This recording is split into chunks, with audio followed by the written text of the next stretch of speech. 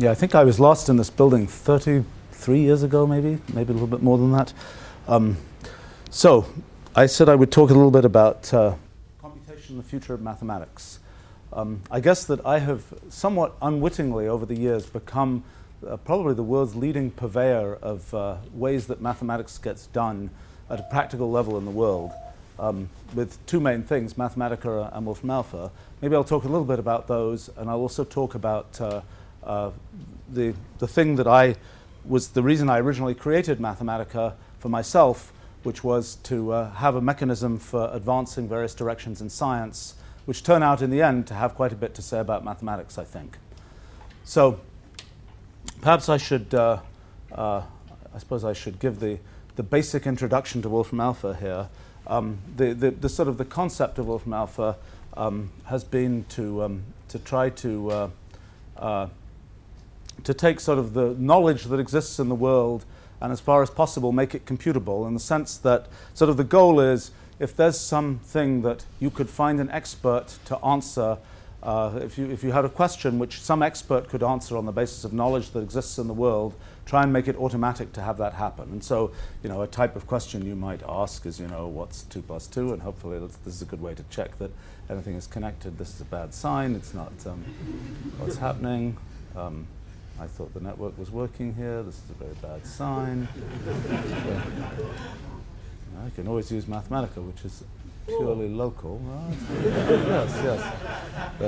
Us humans can do that faster than this. Okay, let's see what's going on here. Oh dear. Well, 7 on. Okay, do I have to go back and type in? Okay. There I was thinking this had all been nicely debugged. Okay. Well, okay. What's that? Looks like Wi-Fi is off, actually. Wi-Fi should be off because it's connected to a wire here. Well, no, on your laptop, if you click on the symbol and then you have to turn Wi-Fi on. Yeah, but that's what I want is for Wi-Fi to be off, because it's supposed to be using. Well, okay. Oh dear. Okay.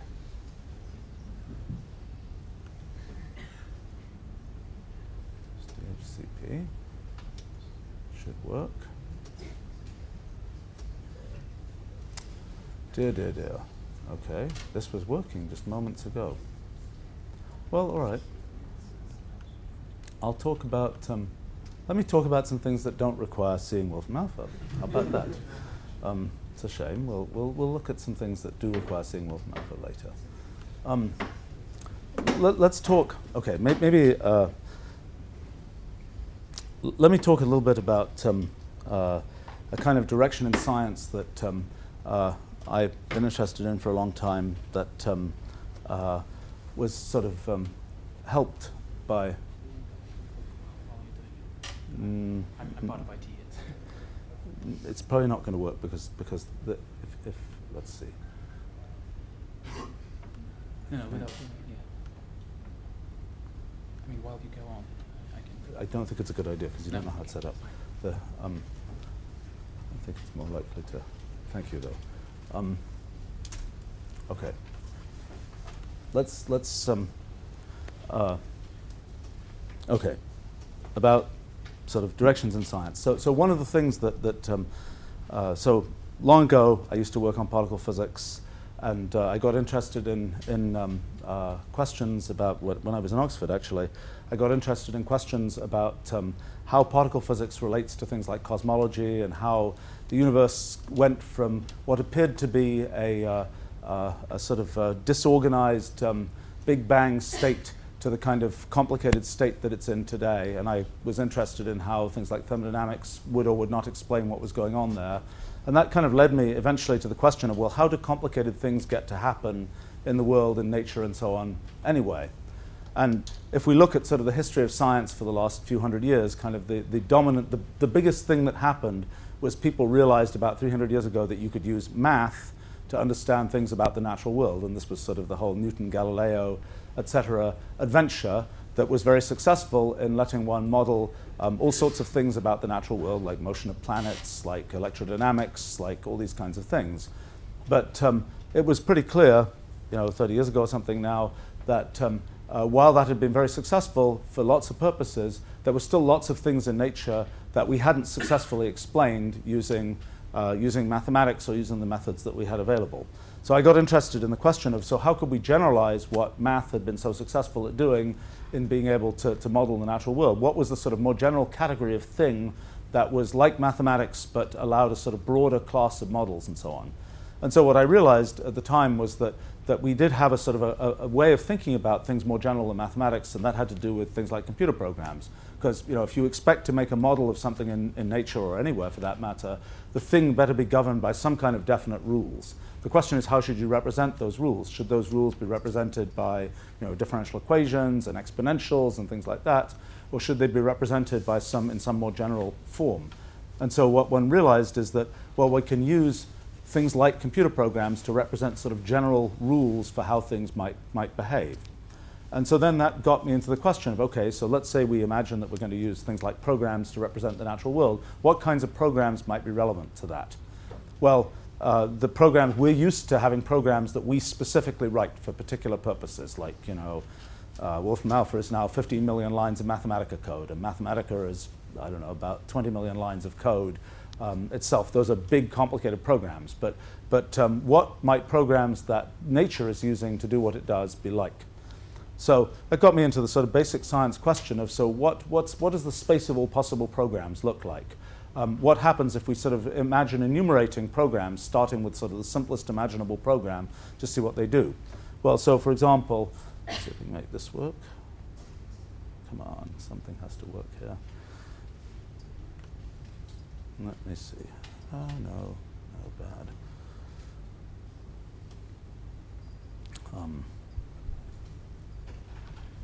One second.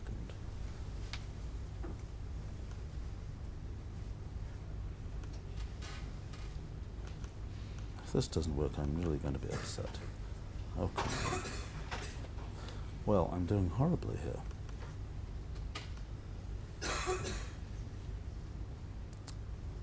No, that doesn't make much sense. Okay, I gotta make. I cannot describe this without pictures, so I have to make pictures work somehow. All right, let's see whether I can make this work.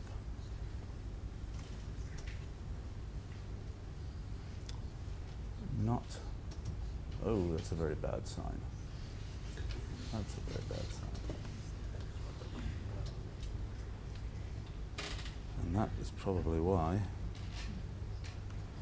Okay, this is a combination of the network not working and, oh dear. Okay, just a minute.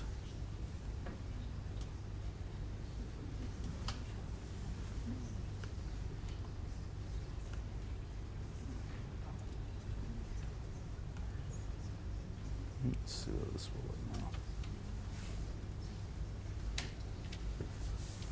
Oh, come on. Oh. No, okay, better sign here. Okay, there we go. Okay, so anyway, so we're thinking about simple programs that sort of exist if you just start enumerating programs and seeing what sort of the simplest possible ones are and what they do. So this is an example of an extremely simple program. It's a cellular automaton. It consists just of a line of cells. Each cell is either black or white, and then at each step, the color of each cell is determined by a rule that in this particular case just says, look at the cell immediately above me and immediately above me to my left and right, and if any one of those cells is black, make the cell itself be black on the next step. So you start off from one black cell, and that's the pattern of behavior that you get. Now, if you go on a little bit longer, you can kind of see that behavior here, and you can represent that rule, essentially the program that's being run here, by that little icon at the bottom there. And so simple rule, simple program, starting off from just one black cell, you get a simple pattern of behavior. So you might think, well, that must always be what happens. Let's try some other rules. So here's another possible rule for what happens here. Now we've changed one bit in the program, and now instead of just getting a uniform black pattern, we get a checkerboard. Okay, well, let's go on. Let's change another bit in the program. is what we get in this case. You start off from one black cell, and you get this kind of nested pattern. Actually, you can understand this particular case in terms of sort of traditional math. This is basically binomial coefficients mod 2, if you figure out what's going on in the rules there. And if you let it run for a bit longer, you'll make this nice, very intricate, but nevertheless very regular nested pattern. So at this point, we might conclude that there's some theorem here that if the rule is simple enough, then the behavior must be somehow correspondingly simple. But that would not be true. And in fact, you can just do the experiment, which I did ages ago, and it's now kind of trivial to do with Mathematica, of just looking at all possible rules of the general type that we're dealing with here, black and white cells, nearest neighbors. Just ask what happens when you run each of those possible rules. You can represent the rules by some number that's just the decimal version of the binary bits for the different outcomes. And what you see is all sorts of different kinds of behavior. Most of the time what happens is pretty simple. But sometimes something more complicated happens, and my all-time favorite example is this Rule 30. And if we run that one a little bit longer, here's what it does. So we start off from just one black cell, we run that rule at the bottom there, and we get this kind of slightly complicated-looking pattern. If we run it for a bit longer, this is what it does. And you see there's some regularity over on the left, but for many purposes, this looks pretty complicated and quite random, actually. And for example, if you look at the center column of cells, in this particular system, for all practical purposes, that center column of cells seems to be completely random. And in fact, it's random enough that we used it as a pseudorandom generator in Mathematica for many years. It's just being retired now because we found a slightly more efficient way to do this. But another cellular automaton. So even though the rule is really simple, the behavior that it generates is sufficiently complicated that, for example, for practical purposes, it seems completely random. So the question is, so that's an interesting thing. It's kind of not what one's traditional intuition from things like engineering would sort of tell one should happen. One would think that if one wants to make something as complicated as this, one would have to go to lots of effort to do it. And similarly, in natural science, if you see something as complicated as this in some system in nature, you might reasonably conclude the rules that make it must be really complicated. It must have gone through endless eons of biological evolution, natural selection, or it must have somehow had some very elaborate setup to be able to produce it. And in fact, it's a general feature of the natural world that it's full of stuff that looks very complicated, and it sort of seems, it's kind of an embarrassment of modern technology that if you're shown two objects and you're told one of them is an artifact, one of them is a natural object, a good heuristic for deciding which one is the natural object is it's the one that looks more complicated, and the one that we've gone to all this effort and technology to produce will be the one that looks simpler. But so, it seems like nature has some secret that lets it make complicated stuff in a kind of effortless way. And I think this Rule 30 thing has a lot to do with what that secret is. That if you just sort of go into this computational universe of possible programs, that it's actually remarkably easy to get things that seem to us very complicated. And you can go on and you just explore the space of possible programs. You can get nice things like this and so on that seem quite. Seem like this might be something that you see in some elaborate natural system, and you might imagine it came from some very complicated origin, but actually it's a very simple rule of the kind that I just mentioned. So you can ask the question, how does this work in other kinds of? So this is a sort of basic phenomenon that if you just sort of go out into the computational universe, it's easy to find really complicated stuff out there. It's not stuff that, for the most part, is accessible to typical mathematics. We'll talk about that more in a little bit. I mean, for example, those nested patterns, you can represent those. Those are binomial coefficient mod 2 and so on. But there isn't some special function that we could put into Mathematica or something that would represent the outcome of a system like this. Well, the question you can ask is this some special phenomenon that has to do with cellular automata and discrete systems and all that kind of thing?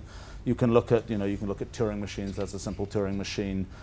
You find out that you start getting really complicated behavior in Turing machines quite quickly too.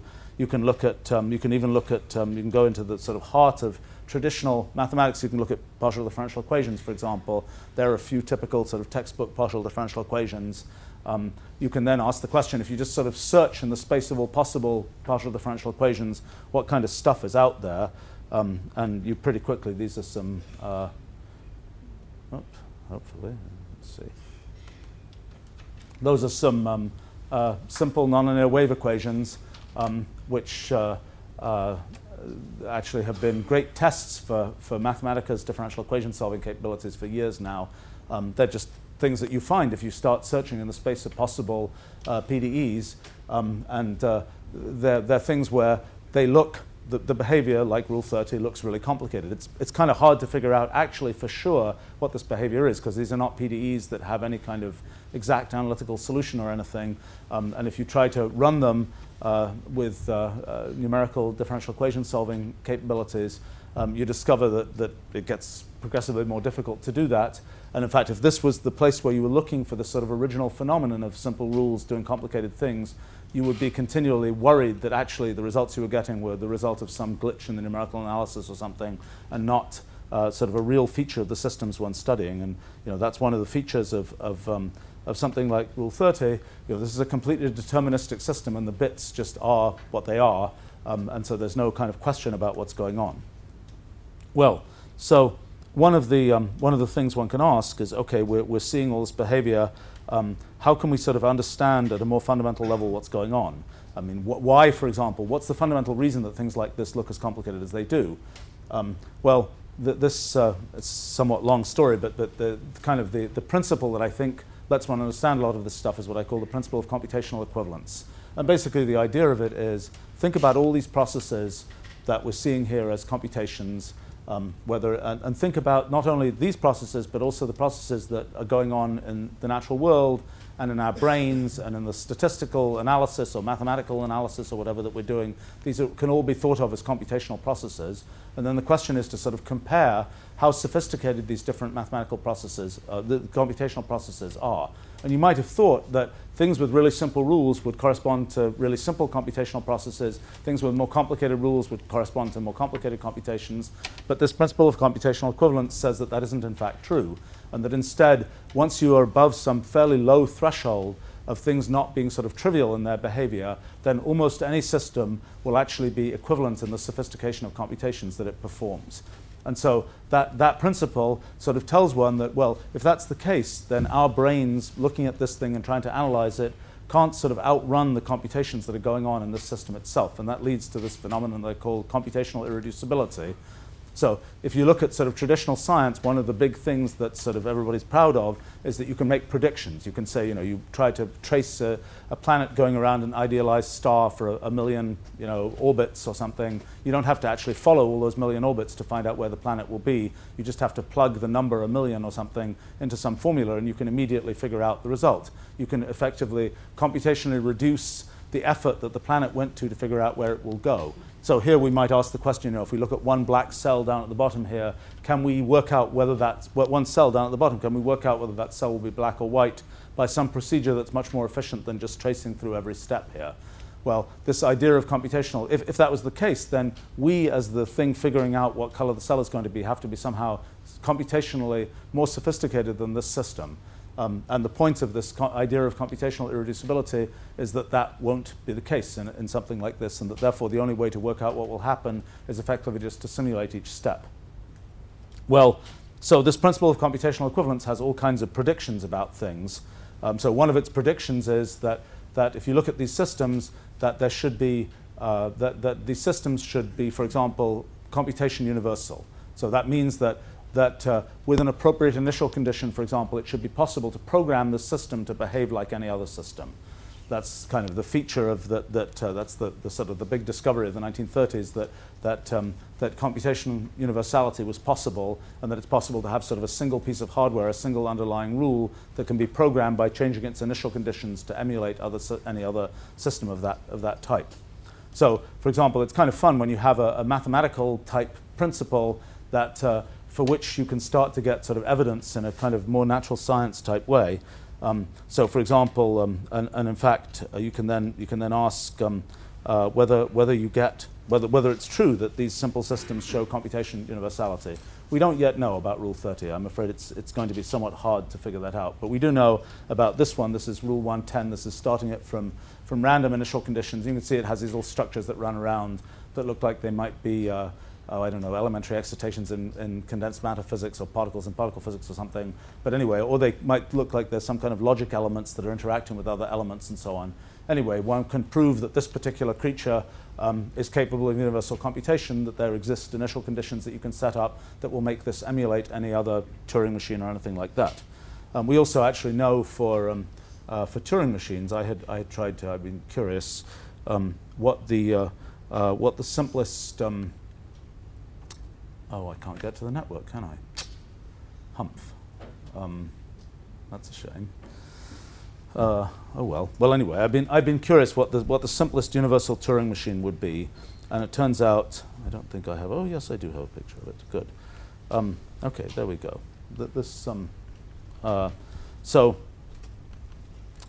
Enumerating possible Turing machines after about most simple Turing machines have very simple behavior. This is the first Turing machine that has not obviously simple behavior, and it's a Turing machine with just 2 possible states and 3 colors on its tape, and that's kind of what it does. Kind of uncompressed, this is what it does if you just look at the steps where the head's gone further to the left or right than it's ever gone before. And you can see it looks a little bit like one of these cellular automaton patterns. But the question then is this principle of computational equivalence would say that this sort of first not obviously trivial Turing machine should actually be computation universal. And so a few years ago, in an effort to get this question answered, I sort of put up a prize for determining whether in fact this Turing machine was universal or not.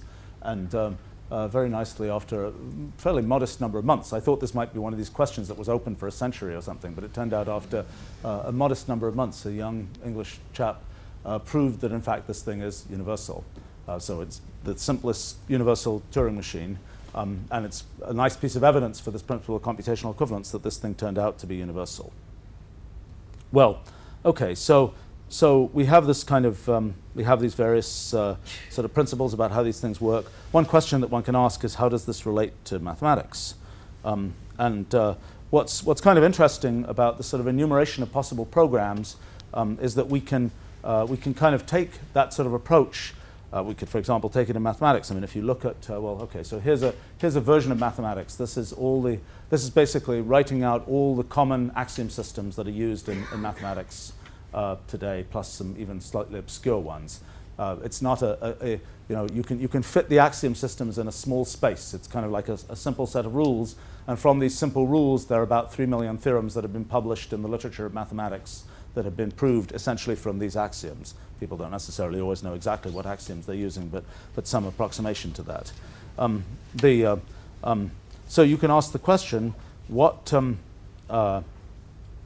can ask all kinds of questions. For example, you can ask, let's imagine looking at sort of the space of all possible axiom systems, just like we're looking at the space of all possible programs and so on. What do things look like in the space of all possible axiom systems? So this is a kind of an ultimately desiccated version of mathematics, where these are axiom systems going down the left and theorems going across the top. And when a particular theorem is true in a particular axiom system, there's a black dot, and when it isn't true, it's white dot. So each one of the rows in this diagram is effectively a field of mathematics. One question that you might ask is, where do the fields of mathematics that people know about right now, where do they lie in this sort of space of possible fields of mathematics? So I was interested in that question a number of years ago, and so for example, one area where you can look at that is in Boolean algebra. Let's see, I think this is the right thing. Yeah, there we go. So if you look up the axioms of Boolean algebra in a standard textbook, you'll find something a bit like this. And if you were to say, well, where does that axiom system lie in the enumeration of possible axiom systems, it's pretty far out there. But that isn't the simplest possible axiom system for Boolean algebra. So for example, that has and or and not in it. We known for 100 years that you can get Boolean algebra by just using the single NAND Sheffer-Stroke operation.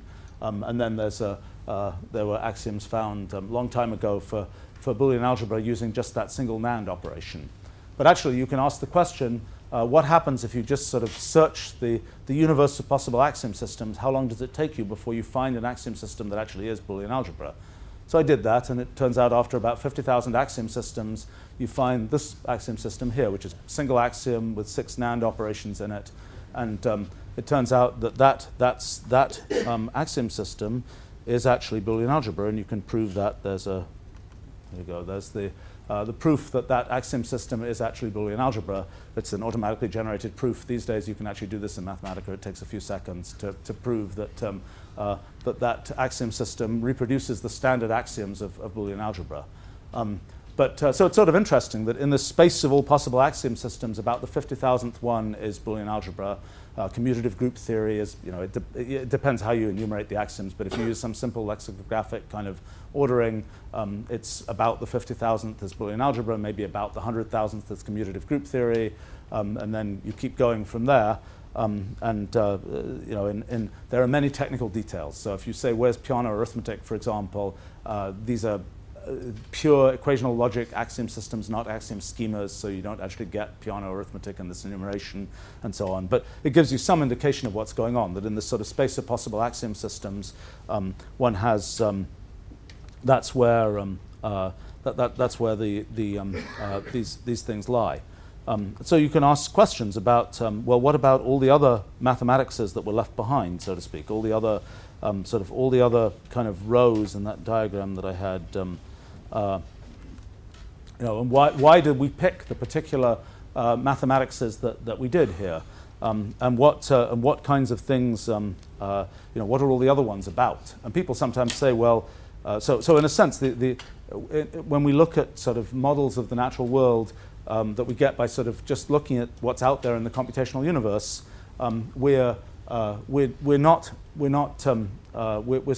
we're picking things that aren't the traditional mathematical models, traditional mathematical equations, traditional axiom systems, and so on. And we're finding out that often those things that are sort of out there in the computational universe are actually good models for things in our actual natural universe. And people sometimes say the reason that the mathematics that we have is the way it is because that's what we need to describe the natural world. I think that's just not true. So one might ask the question, why have we ended up with studying just the particular axiom systems that we've ended up studying?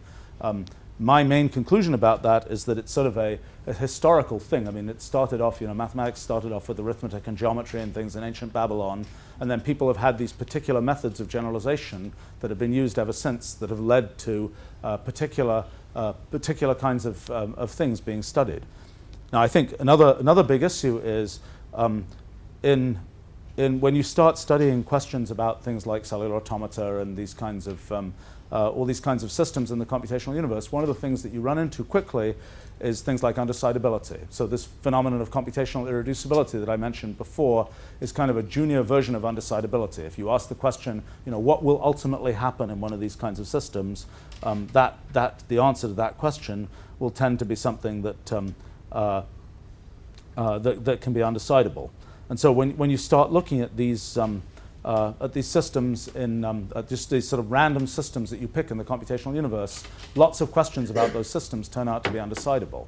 Well, mathematics and all those 3 million theorems that have been proved in mathematics, those are examples of things that didn't turn out to be undecidable. They turned out to be provable by humans even. I think that, so one question is, why isn't there more sort of undecidability in practical mathematics? Why doesn't one run into it more often? I mean, if you look at Gödel's theorem, for example, which was sort of the first example of this, it seems like a put-up job because Gödel's theorem is proving, is showing that this statement is unprovable. Well, the big achievement of Gödel's theorem was showing that this statement is unprovable could be encoded in Peano arithmetic. And that in effect that was sort of the first piece of software engineering or something, was to show that using Peano arithmetic you could build a program that was essentially the question, this statement is unprovable. But that seems like kind of a put-up job and not a sort of natural thing that would occur in mathematics. Yet, sort of in this computational universe, it's really common to find undecidable stuff. So the question is, why doesn't that show up more often in mathematics? And I think the main answer is because mathematics, like most fields of science, is set up to basically examine those things which its methods let one make progress on. So, for example, if one looks at what's been studied in, let's say, physics, there are lots of systems that exist in the physical world that physics hasn't said very much about, let's say, fluid turbulence, things like this. Lots of examples of this.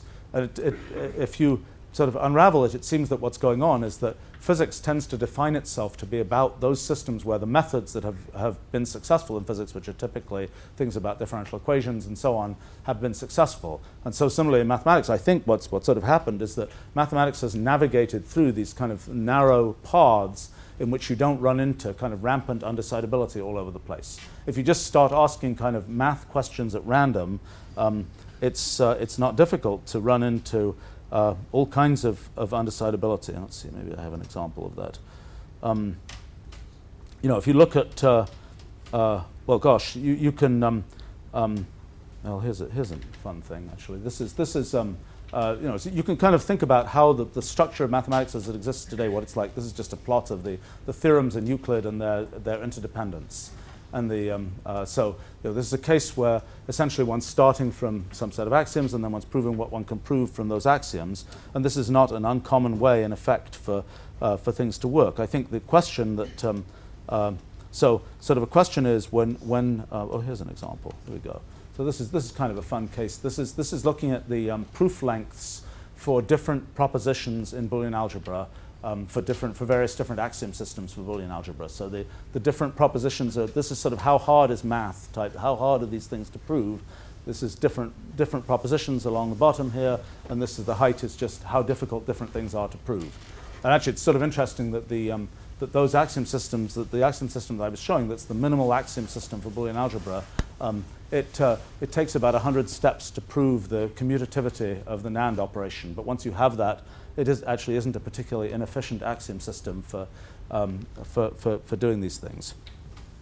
Well, in any case, one of the things that one could think about is, okay, if one's going to think about sort of how does one extend mathematics in the future and so on, there's a question of what will happen? Will it be the case that mathematics sort of runs into this sort of hopeless wall of undecidability or not? And you could take an example like, I don't know, Diophantine equations, where you can ask the question: what's the kind of historical progression of success in solving things like that? So linear Diophantine equations, they were figured out by Diophantus 100 AD or something. Quadratic ones figured out by Gauss around 1800. Then we got the elliptic ones that were figured out roughly 100 years ago now. And the question is, as we go forward, we know that eventually there will be Diophantine equations that where the question of whether they're solvable or not is undecidable and so on. But the question is, will that happen soon? Will that happen in sort of relevant areas of mathematics, or is that far away? Will it be the case that sort of every century we crack another level of possible Diophantine equations? My guess is that, and it relates to this principle of computational equivalence, that actually the wall of things that are effectively undecidable and so on is close at hand, and the only reason one hasn't seen it is because the methods that one's tended to use to explore mathematics have avoided it. I mean, a typical thing is that when one generalizes things in mathematics, I think the most common approach is to say, well, let's take a theorem that we really like unique factorization or something, and let's look at the largest class of things that still satisfy this theorem, and that's how we kind of generalize from one thing to another. As opposed to just saying, let's look at the universe of all possible axiom systems or something and just sort of enumerate those at random.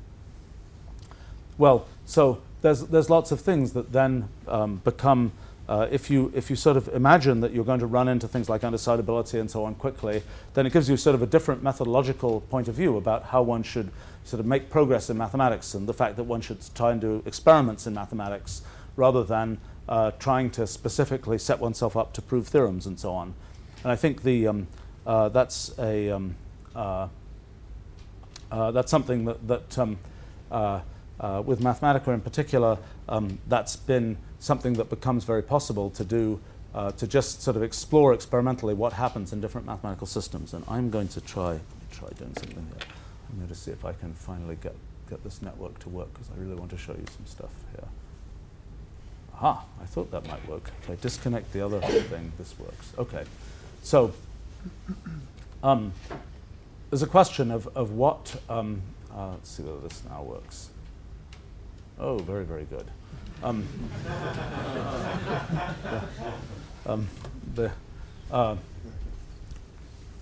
Back to, so I mean, hopefully we can, if we type in something like this, hopefully it will be able to compute that. Actually, it's kind of interesting what I mean, sort of the and this will come back to sort of the questions about what mathematics should be about and so on. But oh my gosh, what just happened there? Oh no. Now how could that happen? It's back. Okay, even more mysterious. Okay, so what we're trying to do here is to answer. We've given some question here. We're trying to sort of generate a report on interesting things that can be said about the answer to that question. So, there's some plots of the integral, and there's some alternate forms of the integral, and there's some definite integrals that it thinks might be interesting. We can ask it to sort of show the steps that could be taken to work out this integral. These steps have absolutely nothing to do with the way that Wolfram Alpha and Mathematica underneath it actually work out these integrals. That they do it in a Mathematica works out integrals in this incredibly industrial way using generalized hypergeometric functions and so on. This is sort of a fake derivation that's useful for humans trying to understand how you might do this.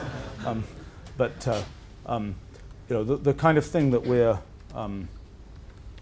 in Wolfram Alpha, we're sort of trying to collect knowledge, computable knowledge about all kinds of things. There's some sort of basic information about some knot. We could ask some basic information, what is the population of Oxford? How about that?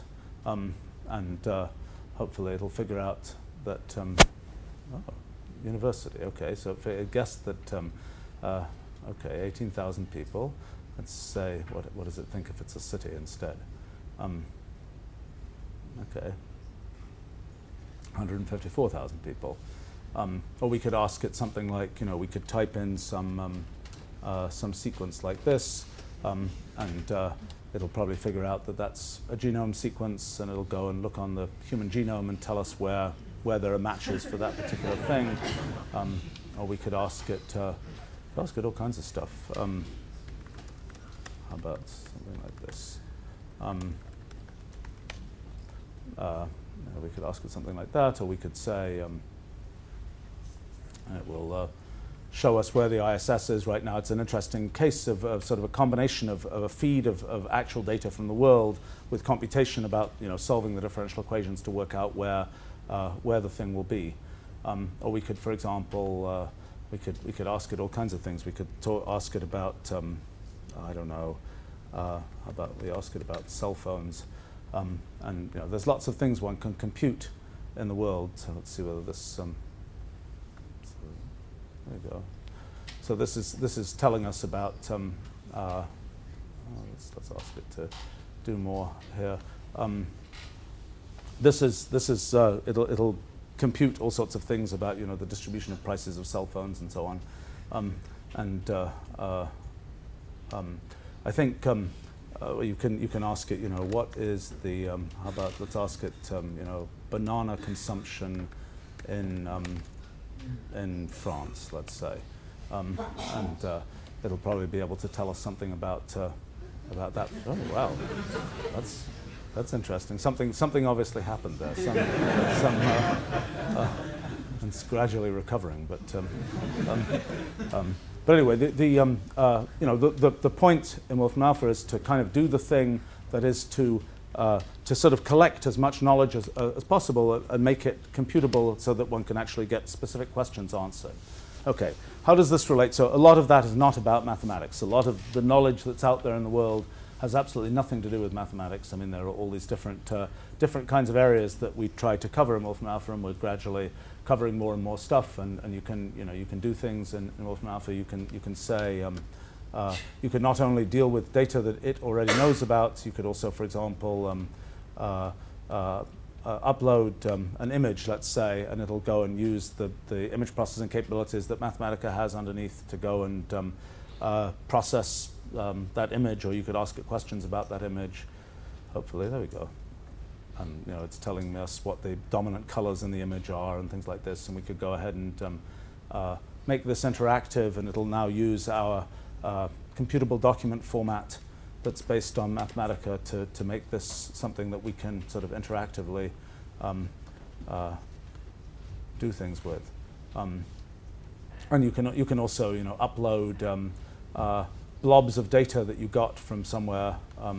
So you could upload a database or a spreadsheet or something, and then what Wolfram Alpha will do is to try to figure out what it can say that's interesting based on that data. So here's some a bunch of data, and if it wakes up here, it'll try and tell us interesting things about that data. It'll plot it. It'll work out probably some statistical kinds of computations based on this data and try and come to various statistical conclusions about it. Let's see if it does that. Okay, there we go. So somewhere down here, it's telling us that various groups differ, and it's coming to various conclusions based on statistics of this data. Okay, so how does any of this relate to things in mathematics? Well, one of the things that I've sort of been curious about is Mathematica has a definite model of how sort of mathematical computation should work. It's something where you give it an input, it will generate an output, and that's that's the mode of interaction. But one of the things that people say, people will come and talk to us and say, I'm a pure mathematician and I can't use Mathematica because I don't compute anything. I don't think that's entirely correct. I think that it's still the case that sort of the pieces of what happens in pure mathematics are computations. But what's the thing that I realized recently, I've been sort of curious about these different models of sort of mechanizing mathematics. I mean, there was back in the history of mathematics, in 1900 or so, people like Hilbert was saying, gosh, we can turn mathematics into this purely mechanical process that, people were saying was like, I think there was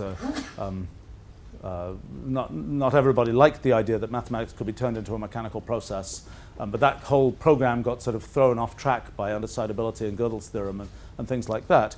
But still, we can imagine that there's sort of a systematization of mathematics that can be done, and there are various models of systematization, like the Whitehead-Russell, Principia Mathematica. Kind of the idea was, let's systematize mathematics by representing the process of proving things and so on. Well, that particular approach to systematizing kind of the doing of mathematics didn't turn out to be all that fruitful.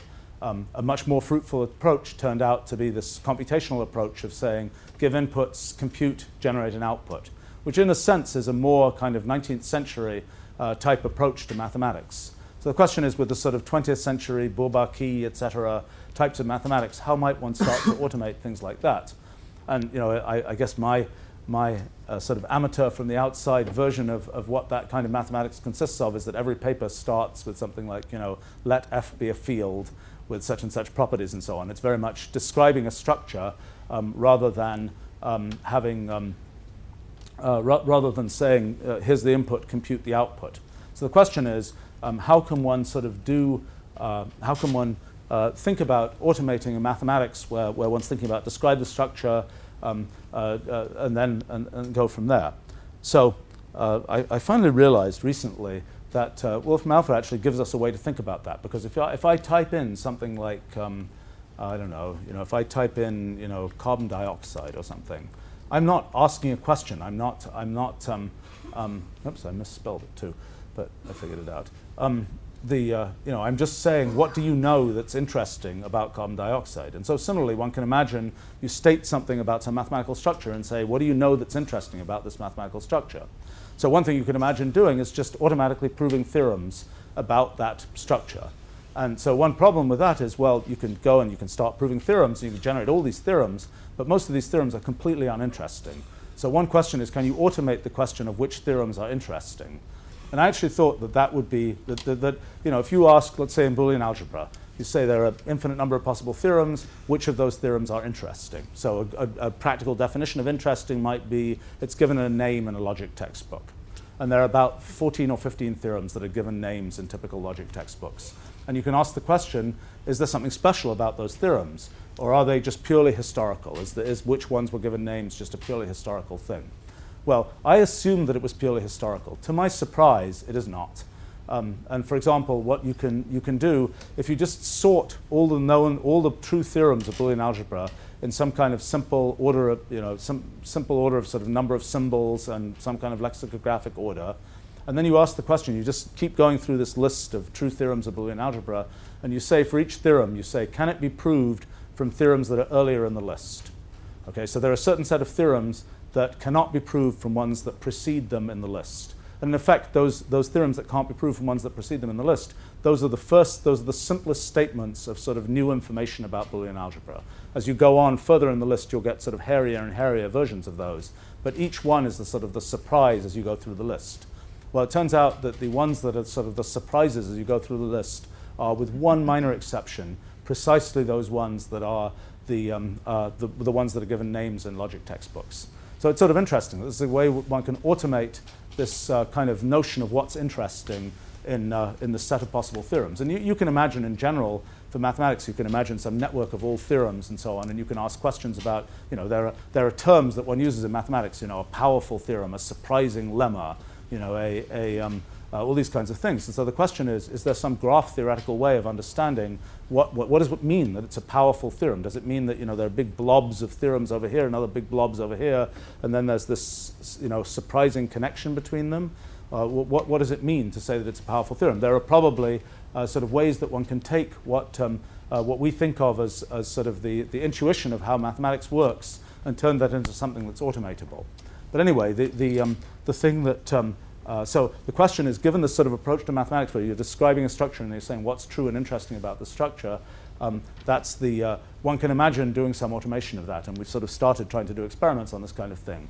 The other thing one can imagine doing is taking the 3 million theorems that have been proved in the literature of mathematics and curating those, just like we curate properties of chemicals, features of popular music, all kinds of medical diseases, things like this. Curate all those kinds of things. So why not curate the theorems of mathematics? So we've actually started a little pilot project to do that. It's not clear how hard it is. It's not clear, it's not clear how many mathematician years it will take to do this. It's also not completely clear how you want to represent the results. The particular area that we happen to have picked to do sort of a pilot project is a slightly obscure area, but it's a nice, well-defined area, which is continued fractions, which have a long history, goes back a long way. You can get the complete literature of continued fractions, and it's a modest number of papers, and it touches various different areas of mathematics. It's not, in and of itself, it's not a particularly exciting, thing to be curating, but it's a useful kind of proof of concept for what one can do. So we started doing this fairly recently, and already actually there'll be things showing up in Wolfram Alpha fairly soon, where you can start asking it about sort of theorems about continued fractions, and you can say, given that I have this continued fraction, what theorems have been proved that are, that relate to the convergence of this kind of continued fraction or something like that. And because these theorems are represented in a computable way, it's possible to just derive, to automatically figure out which theorems are relevant and so on. And actually, it's sort of interesting, just in the process of doing that, just the process of systematizing, the folks who were working on that realized, gosh, we can systematize even further, and we can prove some much more powerful theorems about these things and much generalize what was there, which was kind of a fun thing to realize, that just the very act of trying to organize these things in a way that was systematically computable let one actually make sort of humans make progress too. Well, anyway, so I'm kind of, this is one of the things that if we look at sort of what's mathematics supposed to be like in the future, one of the things that, I suppose that way back when, before Mathematica, there was such a time that people like me at least remember, any piece of mathematics, any computation you had to do, likelihood was you were going to have to work it out by hand, and you were going to have to, learn how to do those integrals by hand and all those kinds of things. We've now been able to automate that type of thing. We've sort of systematically started to automate being able to sort of deal with mathematical facts and just knowing things about knots or things about particular differential equations, those sorts of things. The thing that I think if we succeed in this effort to sort of curate all the theorems of mathematics and set things up so that it's possible to sort of automatically generate the interesting theorems about something, then the likelihood is that sort of the future mathematical process will involve kind of, you figured out this thing, it's kind of interesting, I wonder what's true about it. Within a few seconds, you'll get some big list of theorems that are true about this particular thing. So that's sort of the traditional approach to mathematics. That's kind of the potential future of that. I kind of tend to think that there's a vast sort of ocean of unexplored sort of generalization of mathematics that exists in this kind of computational universe of possible systems I think for the most part, it's typical of the progress of science that when things need to be studied in a way that is methodologically different from what's been done before, what gets built is sort of a new science. It could have been the case that these sort of systems that, these computational systems were studied as part of, quotes, mathematics. I doubt that that will be the case because mathematics, has chosen its particular approach to doing things, and that approach is not so valuable in the case of these more general computational systems. But there's sort of this separate branch of the generalized mathematics that you can start to build. One feature of that generalized mathematics is that the primary methodology tends to be experimental at first, and from the experiments then deducing more general principles and going from that in the way that lots of areas of science have tended to progress. And I think that's another feature that I suspect that there is a sort of the generalized mathematics, at least if not mathematics itself, like every other area of science, will eventually be more experimental than theoretical. But in any case, I kind of find it interesting that I happen to have spent lots of time thinking about sort of generalizations of mathematics and ways in which the current sort of approach to science based on mathematics kind of doesn't give one the whole story. It's a little bit strange that we now get involved in kind of building the sort of Noah's Ark of existing mathematics and trying to sort of preserve the collection of theorems and so on that exist in existing mathematics. I kind of think of it, I don't consider it sort of the necessary thing that all this mathematics that's been done is sort of the only mathematics that could be done. Rather, I consider it much like a cultural artifact. It's kind of, in fact, I would even argue that one could say that sort of this network of all these theorems in mathematics is the single largest artifact that's been built by our species. With more hands having touched this thing, putting together these theorems, it's the largest sort of coherent artifact that's been built. And so it seems like an interesting thing to try to preserve and to try to automate sort of access to. Well, I should probably stop there. I've probably gone way over time anyway, but I'm more interested to hear what people have to say, questions, comments, and so on. So thank you.